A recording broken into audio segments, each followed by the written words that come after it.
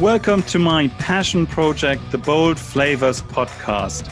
I'm Timo, founder and CEO of Gusto. At Gusto, our vision is to be the most loved way to eat dinner, and we're currently delivering over 1 million meals every single week in the UK. We are a data company that loves food, and we are customer and culture obsessed.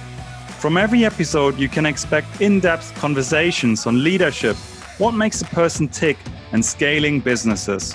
Since starting Gusto in 2012, I've spoken with so many amazing, inspirational, and talented people who have shaped my thinking. This podcast is about sharing some of these experiences with you. Today I'm talking to Sian, whom I met a long time ago. He's one of the most analytical marketeers I know, super smart and very tech and data driven. He's seen rapid growth over his 7 years at Secret Escapes, first owning marketing and then product and data. A few weeks ago, he joined TransferWise as their chief marketing officer, and conveniently they rebranded to Wise on the day he joined.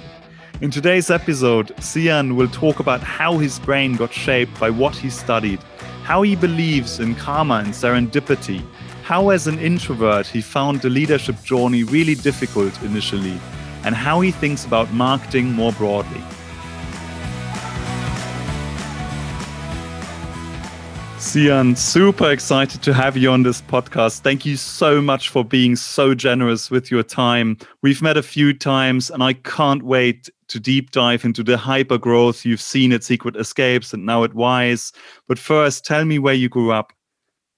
I worked with Tom at Secret Escapes and Nilan at TransferWise. So some of my stories will reflect a little bit of their stories. So I grew up in London. So similar to Nilan, my parents were Sri Lankan. Came over here in the 70s, grew up in London. I had, one of those childhoods which was very, in lots of areas, allowed me to sort of express myself. So I think, in the era of technology, my dad always allowed me to have access to computers, which was kind of a privilege in the 80s. But it was like, the very first 8-bit computers all the way through to PCs. I think he just knew there was something in this computer thing. So I always had the ability to tinker, play with hardware, build computers. Pretty sure I think that's what my parents think I still do now. I work in IT, something like that. All the way through just to being close to the evolution of the internet. I remember downloading Mosaic and going to tell my dad, there's this thing called the web, and they're like links you can click on, and it's like you can get the football scores on that rather than on television. This is amazing. And that was always really encouraged, I think, in our house around like technology is something that's going to be great and an enabler, and for me to be close to it. My dad had his own business and I helped there, using the computers to do accounting and, designing catalogs. So just got real exposure to tech. Oh, wow. Okay. Food. My mum is a great cook. She got me into it as a child. There were lots of cookery books around. I remember staring at the Reader's Digest compendium at pictures of cabbages and beautifully illustrated pictures of ingredients, which like in the 80s when food came in boxes, it was amazing to see that food was made of food, right? So I started cooking at a young age. It's food obviously is still coming in boxes, but I guess different types of boxes, yeah. Well, your boxes has ingredients in it rather than, a ready-made meal in it. Because this Delia age, there was not, that period, Jamie hadn't really turned up sort of to change things. So yeah, food was a great big part of that culture. My parents spared me curry, so I was perceived as being weak in terms of surviving any sort of spicy food. But my best friend was one of my good friends was Japanese. We had Korean neighbors, like real exposure to sort of global food. Another area, I guess, was books. I'm sure everyone loves books. I'm at the time. My brother was 6 years younger than me, so I was pretty much sort of that only child for that early period, and love books for just escaping. So I still like a voracious reader. I read a lot of children's books, actually. My daughter brings the quality of children's book writing is amazing at the moment. So I read most of what she reads. But also knowledge, because I think you forget that pre-internet, to find out a fact was very difficult. I remember being asked by school, like, what is the tallest mountain in America? And either you ask your uncle, who just lies to you. He's like, it is the bighorn. And you're like, can't be bighorn. Is that a mountain? And then he's like, no, you must trust me. And then you do it and you get a D. Or you have to go to a library, right? And find a Britannica and pray to God it's up to date. So that thirst for knowledge was really just because of requirements, right, of that period, that, books had information and knowledge you could just go and discover, which was, super awesome. And then similar to Tom, I'm going to steal his, like, we're real, obviously from Sri Lanka, we used to go back a lot as a child. It's very, having grown up in Britain, very exotic, as it were, to go to a place with poverty but amazing culture and sort of experiences. But it was at war, right? So it was like, and it was in your face. There were, terrorist attacks and people with guns around a lot. It was just a little bit scary to go back. But a lot of my family were in the US. So we used to go to the West Coast a lot. In the 80s, it was a little bit novel to be the kid who used to go to Disneyland in California, which was like just awesome. So family there, real like appreciation for US culture. My best friend here at the time was American. We used to watch loads of inappropriate American comedies like Caddyshack and Stripes, and Eddie Murphy at 7 was probably a little bit inappropriate. I didn't get the jokes, but I got the swearing. So absolutely amazing. A real Londoner. I often could have moved abroad and worked abroad, but really felt London was my home. And then was fine. I think I discovered through school and university, it was always scary to discover you weren't the smartest kid in the room when you went up the next level. And that was a challenge for me. I guess it sort of reflects my journey through my career, that you have to just you always kind of work out what you're good at. And it's always quite a period of self-reflection when you realize there are people who are smarter than you, better at sport than you, naturally more talented at X than you, and you're kind of like, where do I fit in? Like, what's my thing? So I didn't really know what I was doing through school, and had the opportunity. I was like the last kid on the list to potentially apply to go to Oxbridge, and I was like, nah, like I don't really know what I want to do. And all the smart kids were doing their step levels and getting coached for Oxbridge and doing, every extracurricular activity you can imagine. And you get these moments where one teacher kind of just sees a business, believes in you, right? And one teacher was like, Sian, just go to an open day. Like, I know you're not thinking about this. Just go to an open day, just have a look. And I went up to John's, which is like an incredibly sporty academic and quite posh university, college at Cambridge. And I was like, there's depth. It's like not even Harry Potter like, right? There's like such steeped history, and I just blew my mind. I was like, how do I get in here? This is awesome. I want to try and go to this place. And I think it was just that teacher who kind of just pushes you, sees your potential when it's often quite hard to see that in yourself, and pushed me to apply. And actually, it turned out I was like only one of a couple of people. All the people you expected to get into Oxford didn't get into. And I was the most unexpected person to get in. So much so my German teacher checked. He was like, you cannot have got an A. It's impossible. Like, all you know is swear words and types of sausages. I'm going to check with the examination board. And I was the bottom A in the country. But yeah, I got in, and it was, So it sounds like you had a very, very kind of supportive, encouraging childhood, which instilled, I guess, a sense of entrepreneurship, focus on technology, but I guess hard work. Your dad was an entrepreneur. Yep. And so what did you then decide to study at university? So I'd done, for some bizarre reason, double maths, French and German. And everyone's like, wow, what are you doing with that? And I'm not a natural linguist. Well, I mean, I get the German, of course, but... Yeah, it's the best language. I love it. Because you always put the verb at the end. So there's always a sense of suspense as you sort of listen to a sentence. You're like, what verb is going to complete this action? I picked economics purely because my parents were like, go and be a banker to do economics. I was like, okay. And in my heart, I had a real creative streak, because I used to draw a lot and write a lot, and I just didn't know what to do with that. So I thought, I'll just do economics. It seems quite like, if I'm going to be a banker, I'll do economics. And it turned out to be the best choice, because I think a lot of people's brains are shaped by the degree they take. When I talk to Nilan, I can tell he did maths. Yeah, exactly. And I just found that subject really resonated with me about how to think about big problems, small problems, trade-offs, human behavior, like how it's such a both academic subject, but also a framework-based subject. It really sort of resonated with me. And Cambridge is a very strange place to go to, like on reflection, because there are 4 types of people in Cambridge. There are like the people who are so clever. You walk in, you're like, this is terrifying. And they end up, when you look 20 years later, to be changing the world. Like Eben invented Raspberry Pi. You've got people who are like, working for the eBay founder to sort out philanthropy, like just great people who are so clever, they're going to have impact on the world.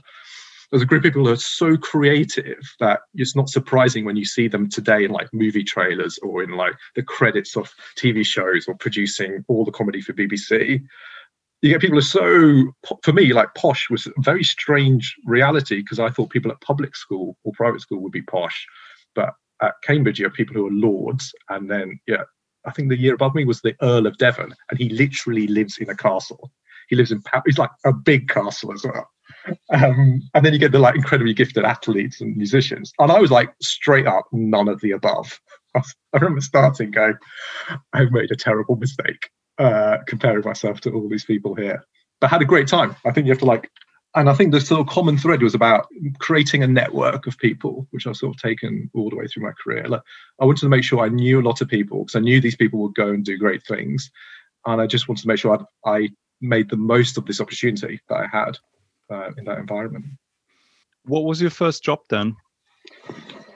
Well, I couldn't get a job. I did a year at the Judge Institute to do like a little, I thought, I should probably, if I do like an MBA type thing, then I can be a businessman. And I did that. I did that sort of like lightweight MBA my 4th year, left, couldn't get a job. I was in a call center doing pizza. I was pretty good at it, actually. So if everyone needs a call center rep, I'm good at inbound. When was that? So I finished in 2000. Mm-hmm. That was my last year. And then, 2001, I was just very sort of assumed management consultancy and banking was default. With no heart in my soul, I applied for them all and unsurprisingly got rejected. And then a friend of mine, Sonny, who's one of the guys I really respect, and he's sort of doing amazing work, said, I've just joined a company called Capital One up in Nottingham. And everyone here is amazing. And what they're doing is amazing. You should come work here. And he was so eloquent about why it was a great organization in terms of their approach to marketing. I was like, I want to work there. And also Nottingham is a super fun town, right? So after 3-4 years in Cambridge, which was strange, I moved to Nottingham. So I worked actually for a marketing person in data warehousing, which is a little bit dry.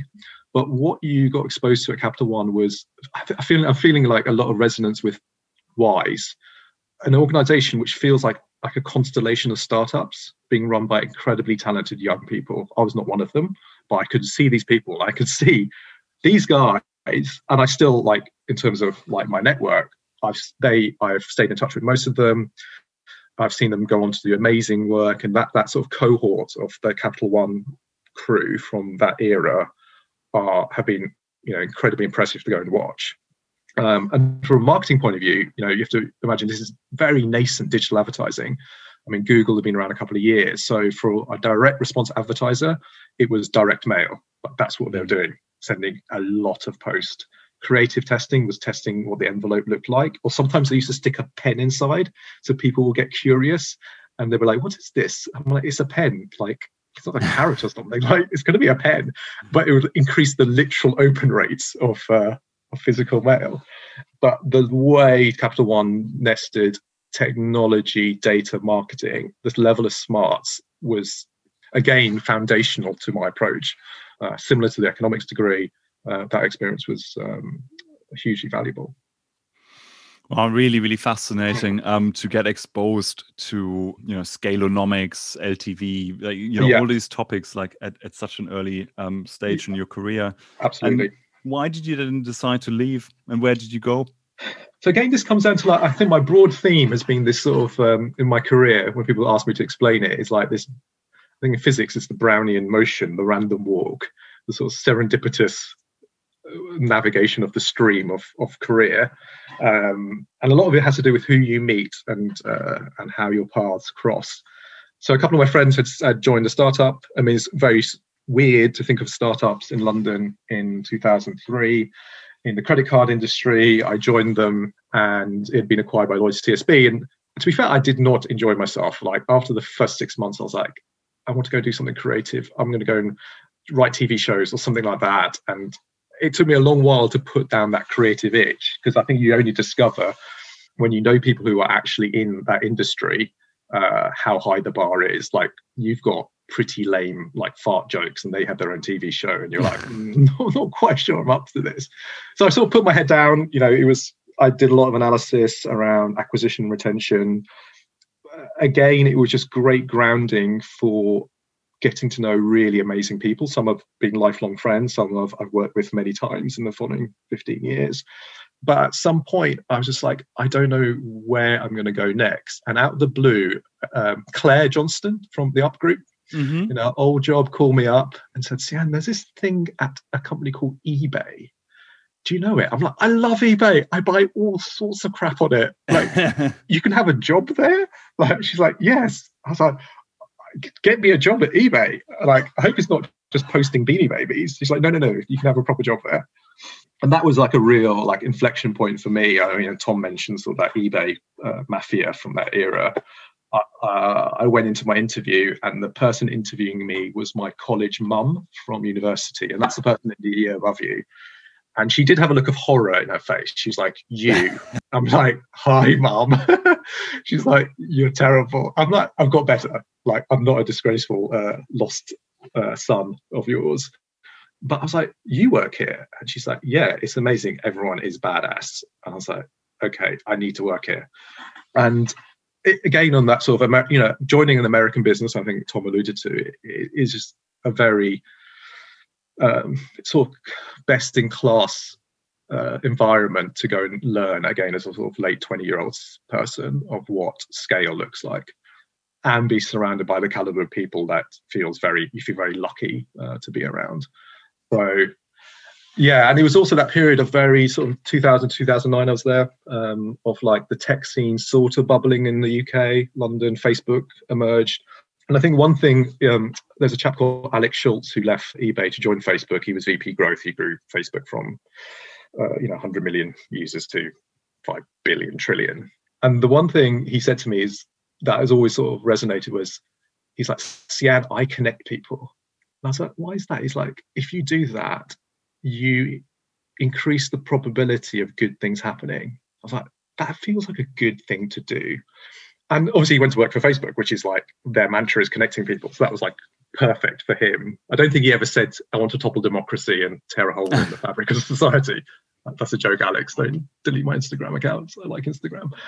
But then from that point on, I discovered, like, I sort of serendipitously built this network over time and had been lucky to work in organizations where the caliber of people, you just knew they'll go on to great things. And then at a point I was like, actually, I need to do this proactively, and I need to do it in a way where, rather than you trying to create your own network, just get people you think should be friends and talk to each other and click them together. Like, just find opportunities for people, especially in that period where it felt like lots of people were doing interesting stuff but weren't really connected. Just let people talk to each other.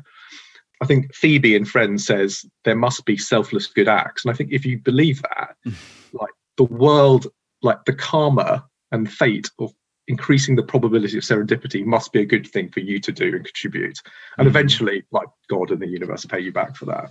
So that was the other thing that I sort of just started doing at that point, was really just working out how I could help connect people and also build my own network on the side, and just make sure, especially in that period of the London tech scene, where it felt like there was an amazing opportunity for amazing people to work together or just know each other. It felt like a good thing to do. Yeah, really powerful. And just staying on eBay for a second, how did you find the culture? Like, lots of people I talk to who worked at eBay always say, it's very much in your face, very American. But then after a couple of years, you truly appreciate the focus on the culture, the ownership principles, the values, and the brainwashing that's going on. How, in hindsight, are you feeling about it? Oh, I absolutely love it. I still reference a lot of the values that were brainwashed into us and stamped on the walls. I felt like it was very galvanizing for the team and created like common principles which made decision making easier. It was a very real family sense to it as well, which you always look back at you're very fond of and you want to recreate. So yeah, I think it was incredibly impressive what they built, especially in their mission around enabling, when you think about it, enabling individuals to create livelihoods on a platform that never existed, and the way they interact with their community very openly was very inspiring. So yeah, a lot of what I learned there, I've always used in my career going forward. Similar to things, again, big American business, Capital One, a lot of the principles there, you take forever. And I think you then left and you had a couple of shorter stints at, ASOS, The Guardian, Essence, a few companies. What's kind of the thought process? What did you look for? What didn't you find, I guess, before you then joined Secret Escapes and stayed for a long, long time? It's a couple of things. So, you never caught... In the marketing discipline, you kind of have to self-navigate. In that period especially, you have to sort of self-navigate the experiences you need to have to grow as a leader to become a CMO. I think most CMOs prior sort of not generation, but type of CMOs would have a very traditional route through P&G, an agency, a big FMCG, big brand budgets. That's the sort of route. And I was like, I don't know whether I want to be a CMO, but I think there is a route to building an interesting skill set and background where I could be one, which required like me bolting on capabilities and experiences to try and grow as a leader in that discipline.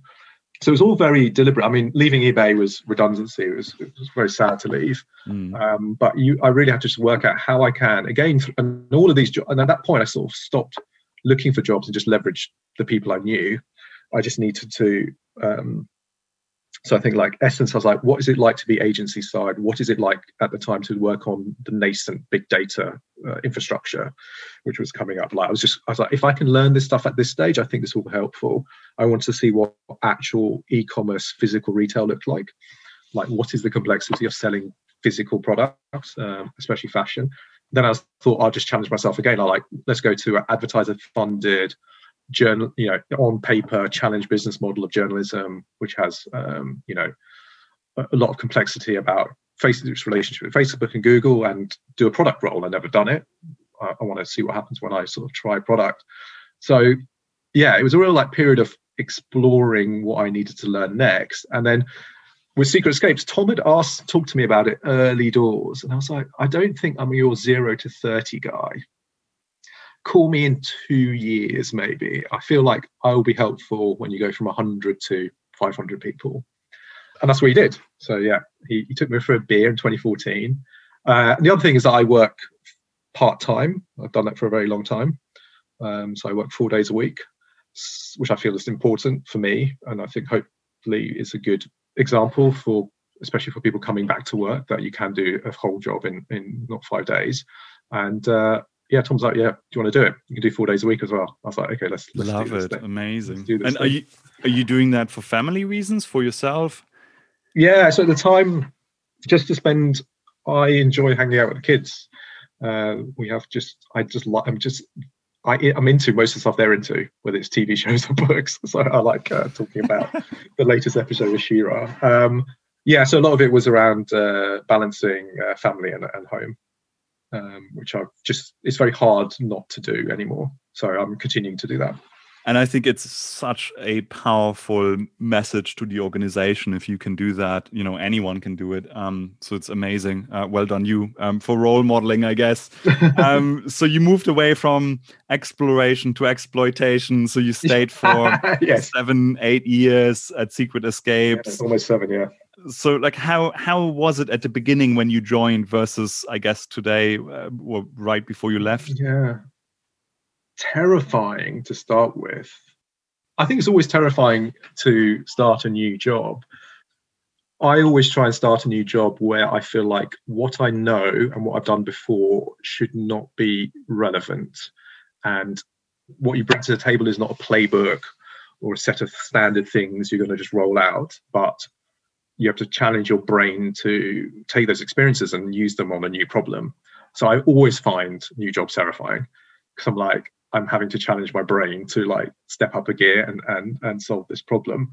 And then, that period is just about building belief, both in yourself, get your team to believe in the mission, get your team to believe in you, get them to believe in themselves. And you get that through surrounding yourselves with sort of great, you have to like complement your leadership skill with leadership from other people. And those people could be from anywhere in the organization, like your boss, someone who works for you. And that's what I found at Secret Escapes, was I could leverage the leadership across the organization, which was 140 people, probably in the sort of growing up analogy, a spotty teenager.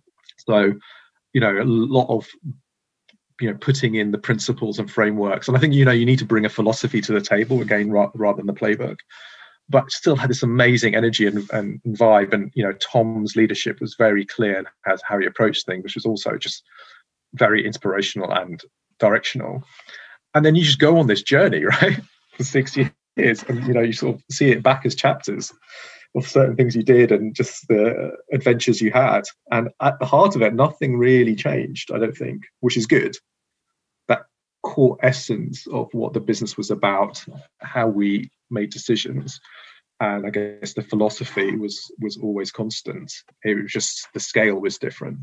And to manage scale, you have to enable your team to make great decisions. And I guess if you wrote a book about the 7 years at Secret Escapes, like what would you label the chapters?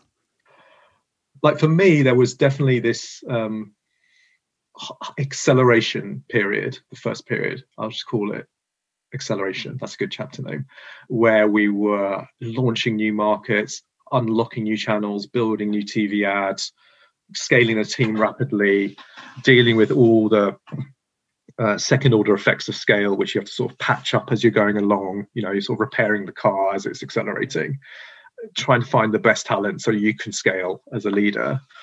Then there was this sort of consolidation where we were just like, how do we make a lot of our markets profitable? Really thinking at a regional level, just taking a breath. How can we actually position our proposition explicitly versus having sort of just discovered it through just our sheer amount of advertising we were doing? And just leading this marketing team that had been 10 people, which ended up being 50. I walked in saying, I want Secret Escapes to be a place where if you have it on your CV, people know this person is excellent at marketing. I want this to be a center of excellence, that we have delivered great marketing as well as great business growth. And I think we did that across that period. And then the second chapter, I took on other domains. So I ended up running product, data, and data science. And that required me to let go of marketing and entrust leaders within that organization to run that very big, hugely impactful lever and try and learn some new stuff, which was, again, terrifying to start with because, I have no background in product. I can write SQL, but I'm not a data infrastructure person. And I think data science is cool, but I'm no modeler. So that was the second, and that was like incredibly rewarding to be given the chance to stretch my legs in other domains. And what do you think is the common denominator, I guess, of behaviors and skills you need to display as a leader to succeed in both marketing and data and product? So I find myself almost like I'm bilingual. I can talk to marketers, I can write creative briefs, I can discuss, technical architecture and write SQL. So it made my life easier in terms of, I think in terms of being able to have credibility with all those teams. I think what they look for in you is being pragmatic, understanding the trade-offs that they have to make within their disciplines, as well as just making them excited, because I think all those teams can get excited about the same thing. You just have to package that story a little bit differently for each of those disciplines. So I don't think there's a magic secret sauce of having you make sure that your leadership style works for them all. But I think you need to make sure they all understand how they contribute to how the business is growing. And before we go deeper into leadership, I just want to ask on one of the points you made previously, what makes a marketeer excellent in today's world? I think it's a challenging discipline, which has got a lot of things you could read about it and try and put into practice. I think the biggest challenge for any marketeer is this eternal, so measurement is this horrible, intractable conundrum you end up sitting on your lap all the way through, especially across the two disciplines of what you simplistically call performance versus brand. And I think you just need to be, again, sensitive, pragmatic, that all of these things play a part, and there's no one answer to how much should I invest in brand? How do I think about performance marketing attribution? You have to solve that problem for your business and the goals of how you want to use marketing. Yeah, makes sense. I mean, you obviously have such a better vantage point, but to me, it feels like there's this huge, 20, 40-year trend, the emergence of data and measurement. And then there's this massive left versus right brain conundrum. Yes, absolutely. And then I guess the next trend to me feels like, we're moving away from the brand era to the product era. And all of a sudden, product is growth, and, marketeers are product managers, and we're mixing up disciplines. Like really the product the product experience is your brand. And I think previously they thought them as like product and marketing are two separate streams, never cross the streams, but they're so intertwined in terms of how you can grow a business. And you should think about investment across all of these pretty as just an opportunity cost in terms of where you deploy capital.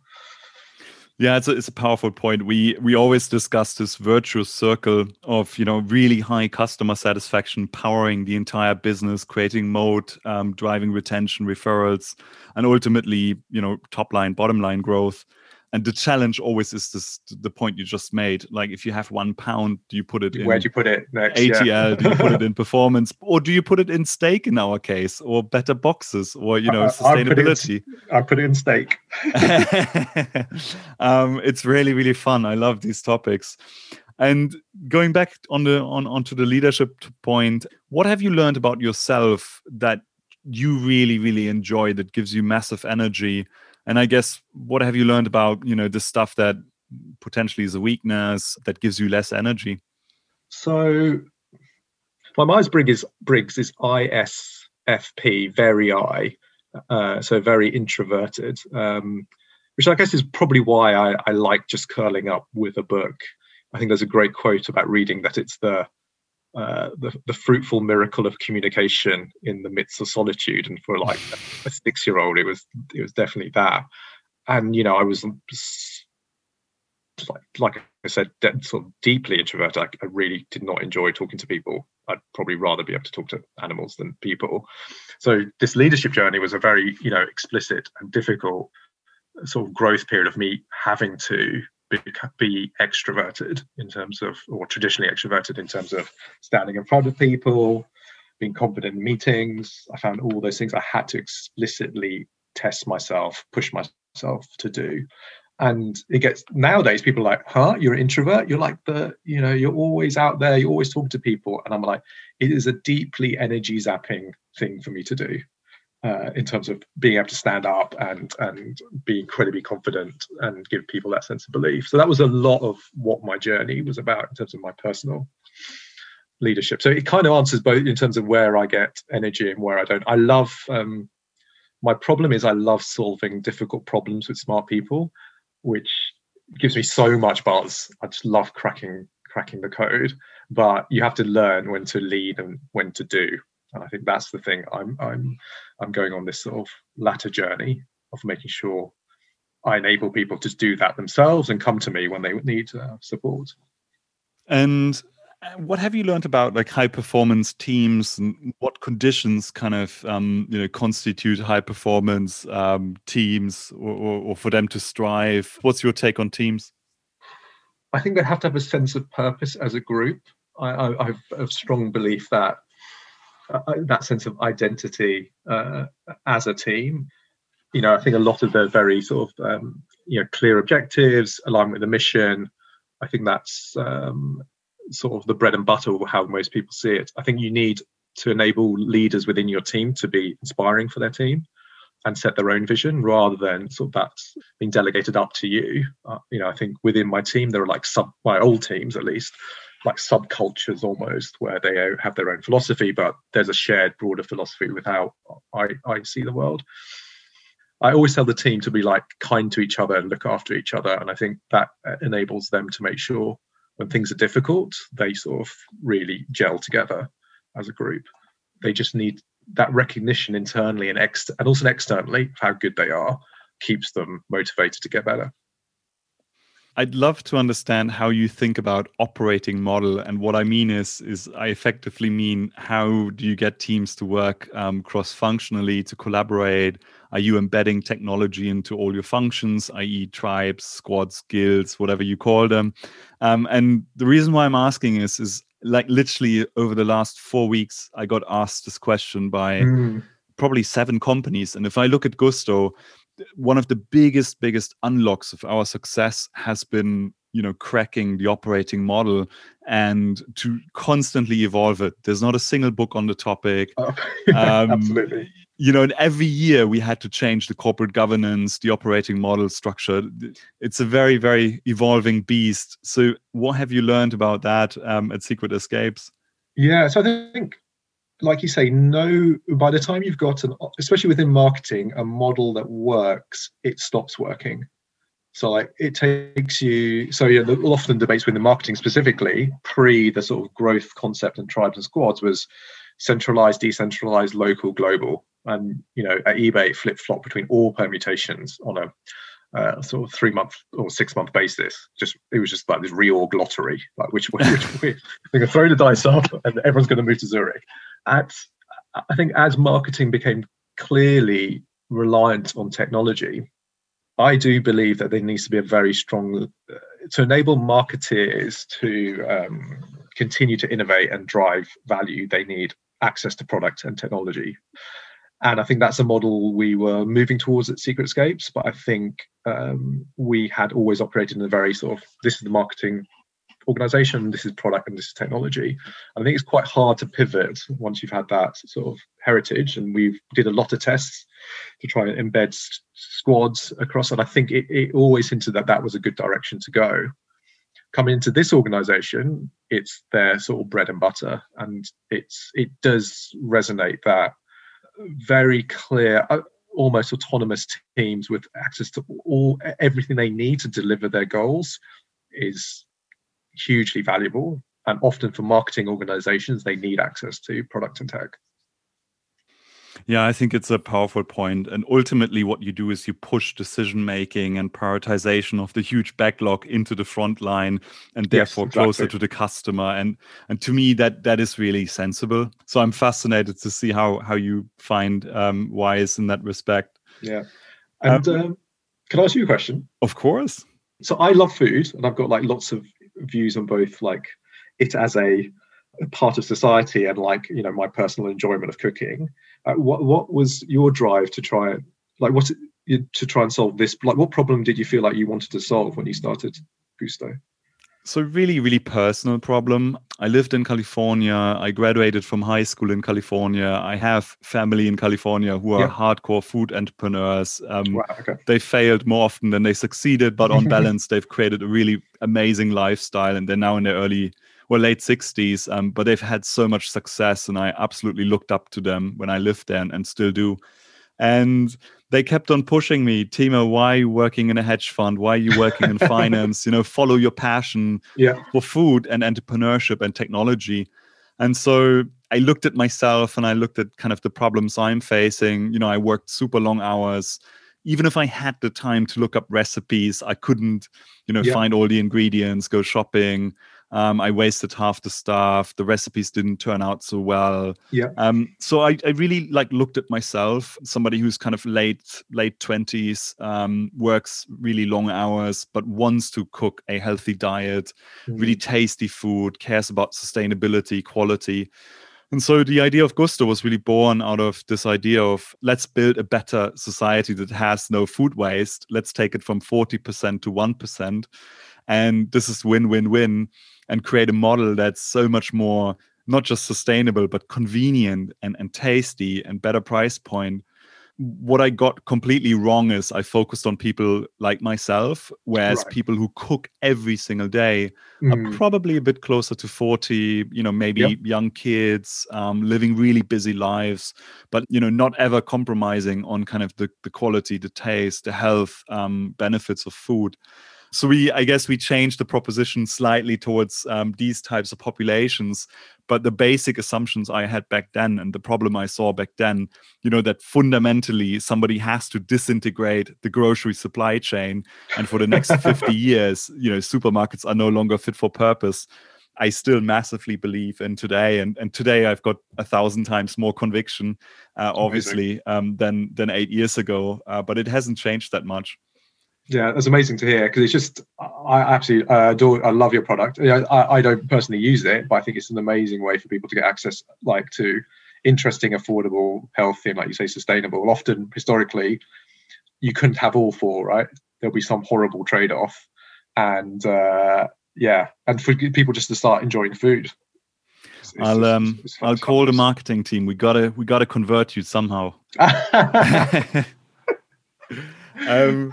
And talk me through, Secret Escapes has raised so much money, and there must have been really difficult, I guess, situations around funding rounds, any learnings, board dynamics you learned from. What's your kind of learning on that side? So I think what was interesting was towards the end of my period, we brought on a new chair. So she was the CEO of WH Smith, and she was very proactive about engaging with this beyond just the people in the boardroom, and actually engaging with the leadership team. And it felt like it was a really good dynamic for regular catch-ups, for both very sort of two-way conversation about what was going on in your discipline, in your domain, and for her to answer very transparently questions about what was on top in her mind. I thought, that interaction felt, especially she really steered the ship through the pandemic challenges we faced, obviously working really closely with Tom and Alex. I think that relationship was really inspiring to see, that sort of the steady hand between the three of them to guide the business through those challenges. And personally, I don't have a huge amount of interaction with the board, but I felt like that the chair role can be incredibly powerful. A really powerful point. Thank you for sharing. And then, so you just joined Wise. Obviously, all the interviews have been remotely done, or virtually done. How are you feeling about it? It's sad we're not in the office. The team are so good, and you can see how they would really be buzzing and riffing and, throwing ideas on whiteboards in the office. I'm just longing to get back into, and obviously they're in Shoreditch in the T building, so it's a pretty cool office. It's a very big organization that acts like lots of small organizations that somehow telepathically, but obviously explicitly communicate with each other, which is just incredible to see.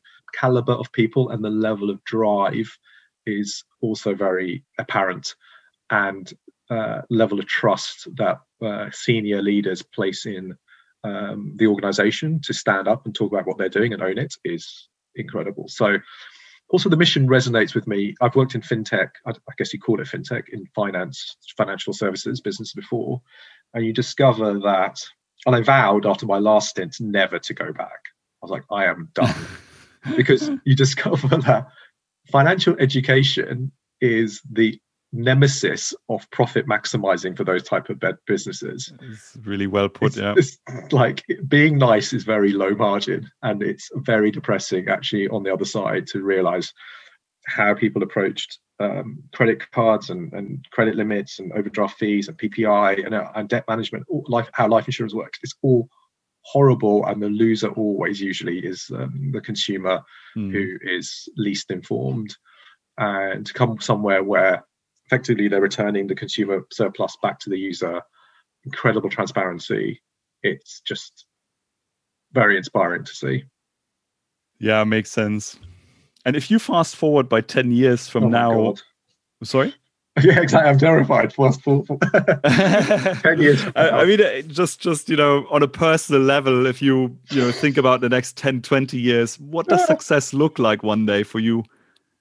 I like helping other people. I would love to be having supported other businesses to grow in some sort of fashion. I just love seeing really smart people either working for me or just getting to know them in terms of their journeys. And I would just love to be part of their story in some way. In like 10 years, I might just be a bit old and creaky to be getting my hands dirty again.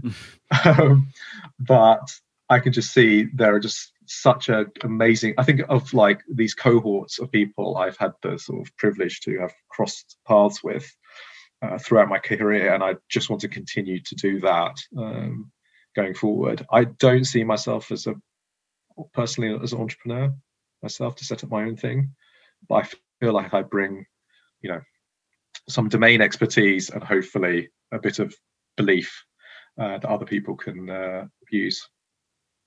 Whether you explore that via board seats or angel investment, you'd add so much value. There's a quote from an entrepreneur, which is like, call it fate, call it luck, call it karma. I believe things happen for a reason. That was, I think, Peter Venkman from the Ghostbusters. But like, you just don't know. And I think you have to like maximize the probability of serendipitous things happening.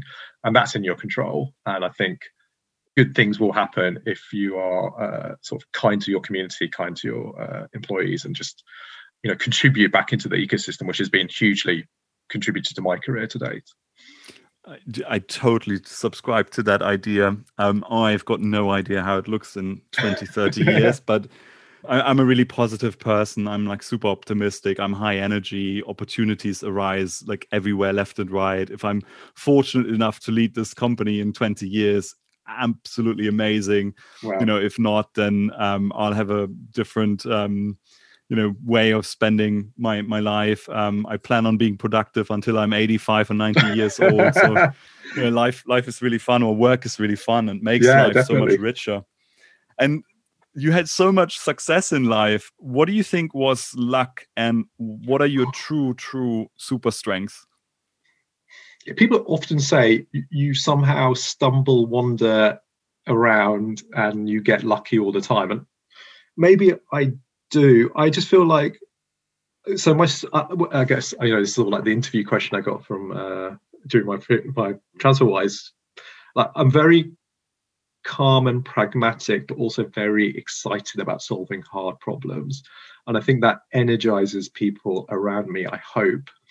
And that sort of builds that belief between a small group, a bigger group, and then hopefully the organization. And I do believe in like maintaining very good, just kind and warm relationships with people for long periods of time. And I think that always increases the chance of something awesome happening. So I think, I am, people like, oh, you're very analytical, or you're very commercial. I think I just like seeing all the strands of a problem, assembling it in your mind, being able to like synthesize that and give that to someone to try to help them solve the problem. I think that's what I'm quite good at. Yeah, and there's probably nothing more powerful than leaning into whatever the toughest problem is and asking tons of questions. I find it super inspiring to see in other people, and it's so incredibly value adding, and everyone has a different perspective. So no, it's a powerful point. Yeah, I think most problems require like multi lenses against it to really solve it in a sustainable way. You can solve a problem very quickly using like looking at one surface of the problem. And you do need great people, lots of great people in the room to look at it from all the surfaces.